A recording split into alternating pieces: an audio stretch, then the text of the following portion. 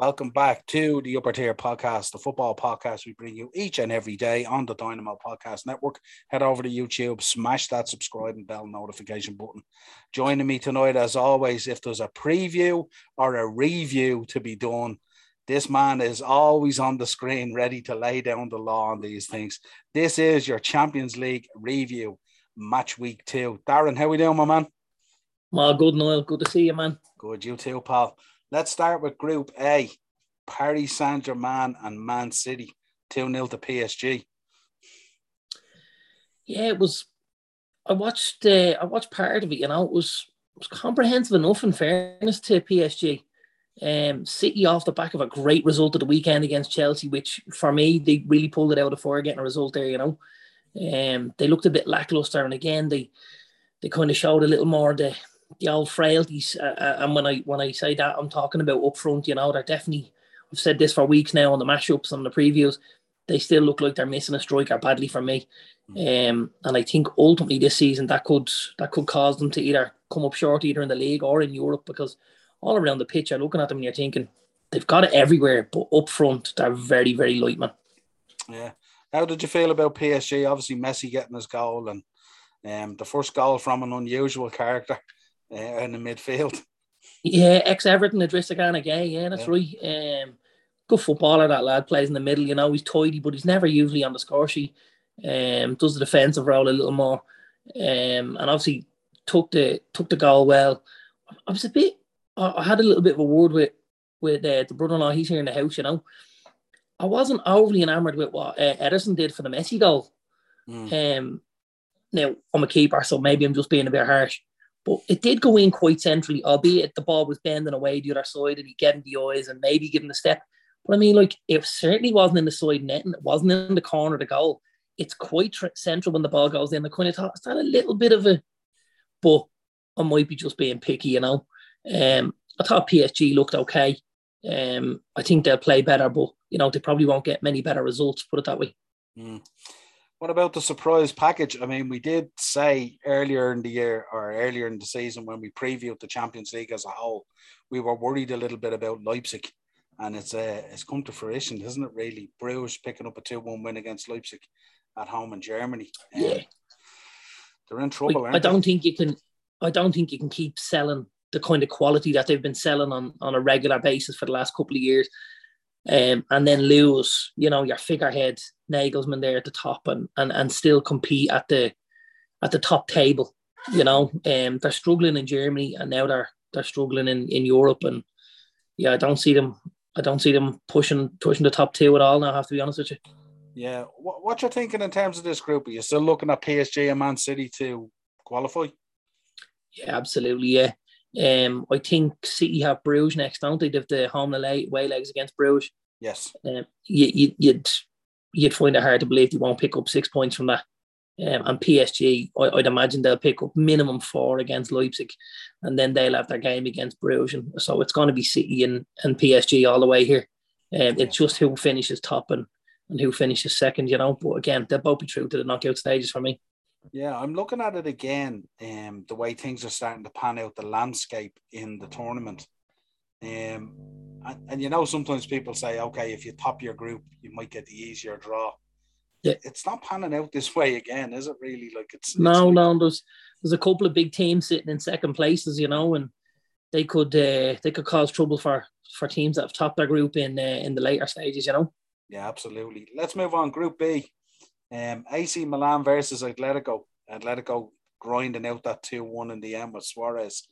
But I don't know what the boy Kessie was thinking when he got sent off. It was crazy stuff, really, And he's such a good player. We've spoken about him, obviously, where we think so highly of the boy. And yeah, it was a bit nuts, wasn't it, really? There's no need for it, especially it's not a game that was maybe going to run by him for pace. You know what I mean? Typically the Spanish and the Italian teams, they play the game at a bit of a slower pace. So you don't necessarily need to be at that sort of thing, Yeah. I was looking, I looked at that AC Milan against Atletico. Atletico don't look to me to be the Atletico of the past, let's say. They seem to be sort of a bit lackluster. I think they're for me, Simeone has them playing a very pragmatic way. They're miserly at the back, and that's what he builds his foundations on. I don't think they're ever going to go out and beat teams 4-5-0. I just don't think they have that kind of firepower. You've got Griezmann now. You've got Suarez, obviously. You've got the boys, João Felix. You've got Thomas Lemar and Carrasco. There's a few boys like that, but they're still not, the kind of quality in the higher end of the pitch. The couple of lads are getting on a little bit and stuff like that. And because of the style of play that they play, they're not gonna go out and thump teams at all. It's gonna be a grind for them every week, but they will grind out against better teams. That's the thing. That's the thing I will say. Like, you don't be surprised to see them in a quarter or a semi, even though they maybe haven't, played overly expansive football or beaten big teams. They'll grind their way through the stuff. And that's just the way Simeone has them drilled. It's mad to think that he drills them that way, considering the quality that he has up top. Like, you think about Suarez, João Felix, Griezmann back there again. You know what I mean? When you have these type of players, why play such a pragmatic style? It's very, very strange. It is, but I think it's obviously the style of football that he became accustomed to. Even as a player himself, he was quite pragmatic. He was that kind of defensive midfielder, that tough tackling, that shielding the back four type thing. So I think he appreciates that kind of side of the game, and maybe he doesn't see the offensive side as a. I think he likes the bases. His teams around keeping clean sheets and then nicking a goal here or there. They're quite good at set pieces and they counter attack well, and they can take free kicks and penalties and stuff like that. So I think he knows what he's doing. But for me, I think it can be a struggle to watch at times, I have to say. Yeah, absolutely. I'd imagine it's a struggle for those boys playing up front as well, having to play that kind of style as well. It's quite similar to playing up front for a Mourinho team, isn't it? Yeah, it's similar to that, and it's painstaking at times. Yeah, Porto versus Liverpool, 5-1. Great result, man. Absolutely super result. I thought he might have made a few more changes, personally, because I know we've spoken about that, and I did think he'd make a few more changes. I thought we might see Tsimikas and maybe Origi and stuff like that. But listen, you've gone away from home. We've gone to a tough stadium. Albeit you didn't get the clean sheet, but other than that, it's a great night's work, and it's onto the next game. It was a good, solid performance, like. Yeah, I was surprised as well he didn't ring more changes as well, especially on the back of the Brentford game. But then I suppose Dean made a point as well in the reaction to the game, was that it was important to put those boys back in there again to right that wrong, to set them up for the big game against City on Sunday. So I suppose I could see where he's coming from both sides. But yeah, absolutely. It was certainly Liverpool 2018-19 laying down a marker, wasn't it? Yeah, it was 100%. Yeah, definitely. I don't think you're not expecting any surprise in this group. Are you thinking Liverpool and Atletico? Yeah, I think it'll be Liverpool and Atletico. Yeah. And listen, here's the thing: Porto aren't that bad a side. Don't be surprised if they have a little say in who makes it into second. They could cause trouble for Atletico. Now, listen, on the other night's basis, but I think that was as much about how well Liverpool played as opposed to how badly Porto played. Yeah, we all know Liverpool on that night can just blow teams away because of the style of play they have. Yeah, they also lost their two centre halves. In fairness, one to injury, and then Pepe was a late withdrawal, wasn't it? And then Otavio went off injured as well. So we have to allow for that as well. You know what I mean? So that I don't think Porto, looking at that match the other night, they're not as bad as that match reflected them. I think we seen Liverpool at the height of it, and we seen Porto at the worst of it. Really, you know what I mean? But somewhere in between is where they probably lie. Let's move on. Group F, your own group, obviously.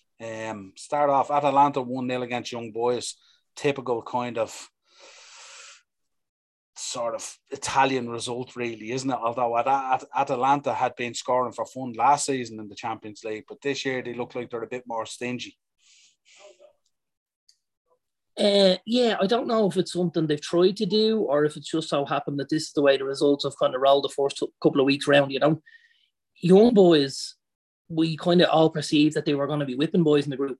Now, they've obviously turned United over and they've made a game of it away in Atalanta as well. So, they've got a couple of games coming up against Villarreal now. I'd imagine they're probably thinking if they can nip a win against Villarreal at home, they're still in the shake-up for this, to possibly get out of this group. Although we may have written them off fairly early on, they might not feel that way themselves about it, Yeah, absolutely. But yeah, I think Atalanta are they're a decent side as well. You know, they are quite offensive. You know, I saw bits of it again, and there's some nice stuff going forward again on the counter attack. And the lad Duvan Zapata looks very, very good up front, and he created the goal the other night for Pessina. You know, so it's good. They're a solid side. You know. Yeah, he's a player that Craig speaks highly of all the time when I talk to Craig about European football. Let's move on. United 2, Villarreal 1. We spoke about this with United moments. This was Ronaldo really saving Ollie's ass, wasn't it? It was Ronaldo, but it was also, you know, and I was looking at something earlier on. I think the subs, when they came on, they did a little bit to kind of liven things up a bit. I thought Cavani was excellent. Again, you don't need to come on and score 4 goals to be very, very good. You've got to affect the play, and I think he injected, you know, a little bit of movement up front that maybe was lacking in the first half and stuff like that. And his work rate, we said it before, is just phenomenal, you know. Yeah. And then obviously Jesse came on as well, and he was unlucky not to score, and then managed to lay the ball off for Ronaldo, you know. So yeah, I think the subs worked okay. But listen, United were very, very poor. We probably and should have been out of that game by half time, you know, especially, you know, how good De Gea played in the fourth half. And then you look at that Villarreal actually score in the second half. If we're 1 or 2 down and they come out and get a third, that's game, set and match, because they don't leave their half then. And we have to try and pour stuff for them. We know how difficult United find it to break teams down that sit with that kind of low block, you know. So we were lucky enough, I have to say, and I think Ollie needs a couple of results now and a couple of performances, you know, to not necessarily to keep the fans on side, but to maybe, you know, keep the foot on the accelerator and say, listen, we're not going to lift it this soon. We're going to keep going at this, you know. I was thinking with Villarreal. The last few games have been. Yeah, I was thinking with Villarreal, if Gerard Moreno had been playing, you could have been 2 or 3-0 down at half time very, very quickly. Absolutely. That would have been curtains, I think. I thought Cavani, when he came on, was outstanding. I thought Jesse Lingard was excellent when he came on as well. I thought the goal from Tellez was exceptional. What a volley. Yeah. I laughed at Cavani coming on, though. It was hilarious. Like, it's absolutely spilling rain, and this guy's pouring water all over his hair. And I was thinking, you just got to go out there and run around for a couple of minutes and you're going to be soaking anyway, so there's no need. But it was funny. He was just doing the hair and stuff that I just thought was hilarious, you know. What you feeling about this group at the moment, the way it's shaping up? It's tight. Villarreal only have a point on the bottom of the group, but it's looking really, really tight. United with 3, Young Boys with 3, and Atalanta with 4. Yes. This is one of those groups that could go down to the last day of fixtures, couldn't it?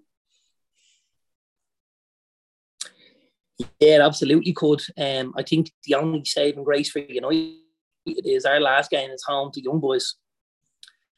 So we've 3 games now, 3 big games. We've home away against Atalanta, and then we've away against Villarreal, where for me, we need to be looking for, you know, minimum a win and 2 draws. That'll get you up on 8 points, and then hopefully the win at home will get you to 11, and that should see us through. But I mean, anything other than 5 points from them 3 games, and, you know, we could be in trouble here again. Yeah, I thought that back 4 as well was a bit sort of at odds really at times, wasn't it? It was, but I mean, and here's the strange thing from my point of view. There was 3 lads in that back 4 who don't play week to week. And the goal we gave away was absolutely Rafael Varane's fault. You know, he came charging forward out of the back 4 to try and nick a ball high up the pitch. He didn't nick the ball. The ball came in behind, and the space was created in the centre for when the ball came across from Danjuma that Alcacer was able to nip in there. So you're looking at it and you're going, you're our most experienced player here in the back line. You've World Cups, you have European Championships, you have Champions League, you've absolutely every medal that you could possibly want. And it wasn't maybe Lindelof, or it wasn't Tellez, or it wasn't, although Dalot did have a tough game with Danjuma, it wasn't them that kind of made the mistake that gifted Villarreal the goal either, you know? Yeah, absolutely. How do you see this shaping up? You'd be comfortable enough? Do you think United will go through no problem? think we'll go through. I don't think it'll be comfortable at all, and I wouldn't be surprised to see us go through in second place. Who are you picking from the other three? I think because Villarreal have 2 games with young boys. Now I know they've only got a point at the minute, but I think I'll side with Villarreal on the basis that they've 2 games against young boys. They're looking to pick up 6 there, and then they might take a point against us away, and then they possibly beat Atalanta at home. So I think Villarreal will get through with us. That'd be my take on it. But again, I think Atalanta are in the mix, and I think young boys will want to have a say as well. Yeah, it's a real intriguing table, really, isn't it? A real intriguing group at the moment. The next couple of games are going to tell the tale very quickly. Let's move on. Group H, Chelsea's group. Zenit 4-0 against Malmo. Probably not unexpected. And then Juventus beating Chelsea 1-0 in Turin. Wheels have come off a little bit for Chelsea, haven't they? Tuchel's feeling the pressure a little bit, is he? Yeah, here's the thing. They've played 2 really, really good sides. They've played, Juventus and Man City, two big football teams, and they've lost 2 games 1-0. Now, if you go in every other week and you only concede a goal against the likes of Liverpool, United, City, you kind of think you've done all right. The problem is, and, we spoke about it before the season started, and we kind of had the crystal ball saying, is this a stage where, Lukaku comes in and struggles again against the bigger teams? And at the minute, it's proven to be the issue, or part of the issue. You've Havertz, or sorry, not Havertz, you've Werner, who's struggling against anybody, and you've Lukaku, who is still sort of not going missing, but certainly not producing his best against the bigger sides. And that was something that kind of plagued him in his United career, and even his Everton career at times, Yeah, I just thought it was a poor showing against Juventus. I thought, Juventus are very poor at the moment, you know what I mean? I think that bottom half of Serie A at the moment and everything. So I thought it would be a good time for Chelsea to go there, lay down a marker.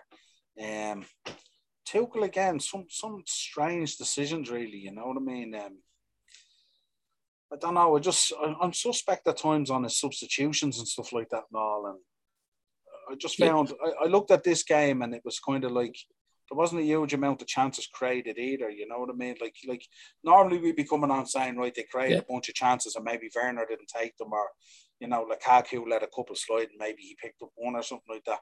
But they're not creating a load of chances either, are they? No, they're not. And I don't think he looks like he's extremely happy with that kind of setting around Lukaku. I don't think he knows right now who is going to play on the right, who's going to play on the left, and who's going to play in behind. We think that's all up in the air for the minute. Obviously, you've got Ziyech, you've got Pulisic, you've got Werner, you've got Mason Mount, you've got Kai Havertz. There's an abundance of talent there. But at the minute, he doesn't seem to be finding the formula to put that together. And I think that's something that they're going to have to do if they want to mount a challenge on both fronts, because we talked about Chelsea a couple of weeks ago and saying, you wouldn't be surprised to see them win a double. Well, on the basis of the last 2 weekends, you would be surprised seeing them winning the double, you know what I mean? Obviously, City beating them and Juve then. The one thing I will say about Juve, I know we're talking about maybe they're a big club that are maybe on the rebuild and they're in the bottom half of Serie A.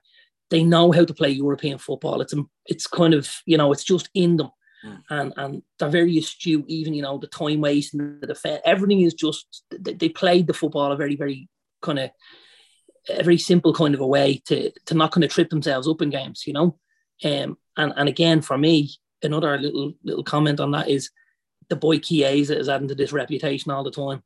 Really, really looking like a serious footballer. I know the Premier League, couple of Premier League teams are probably keeping their eye on him. I think you guys might have been linked with him during the summer, maybe, or something like that. But he's a serious baller. This kid, he's one of the best Italian footballers to be around in a long time, especially in the upper end of the pitch. You know what I mean? Yeah, we also focus.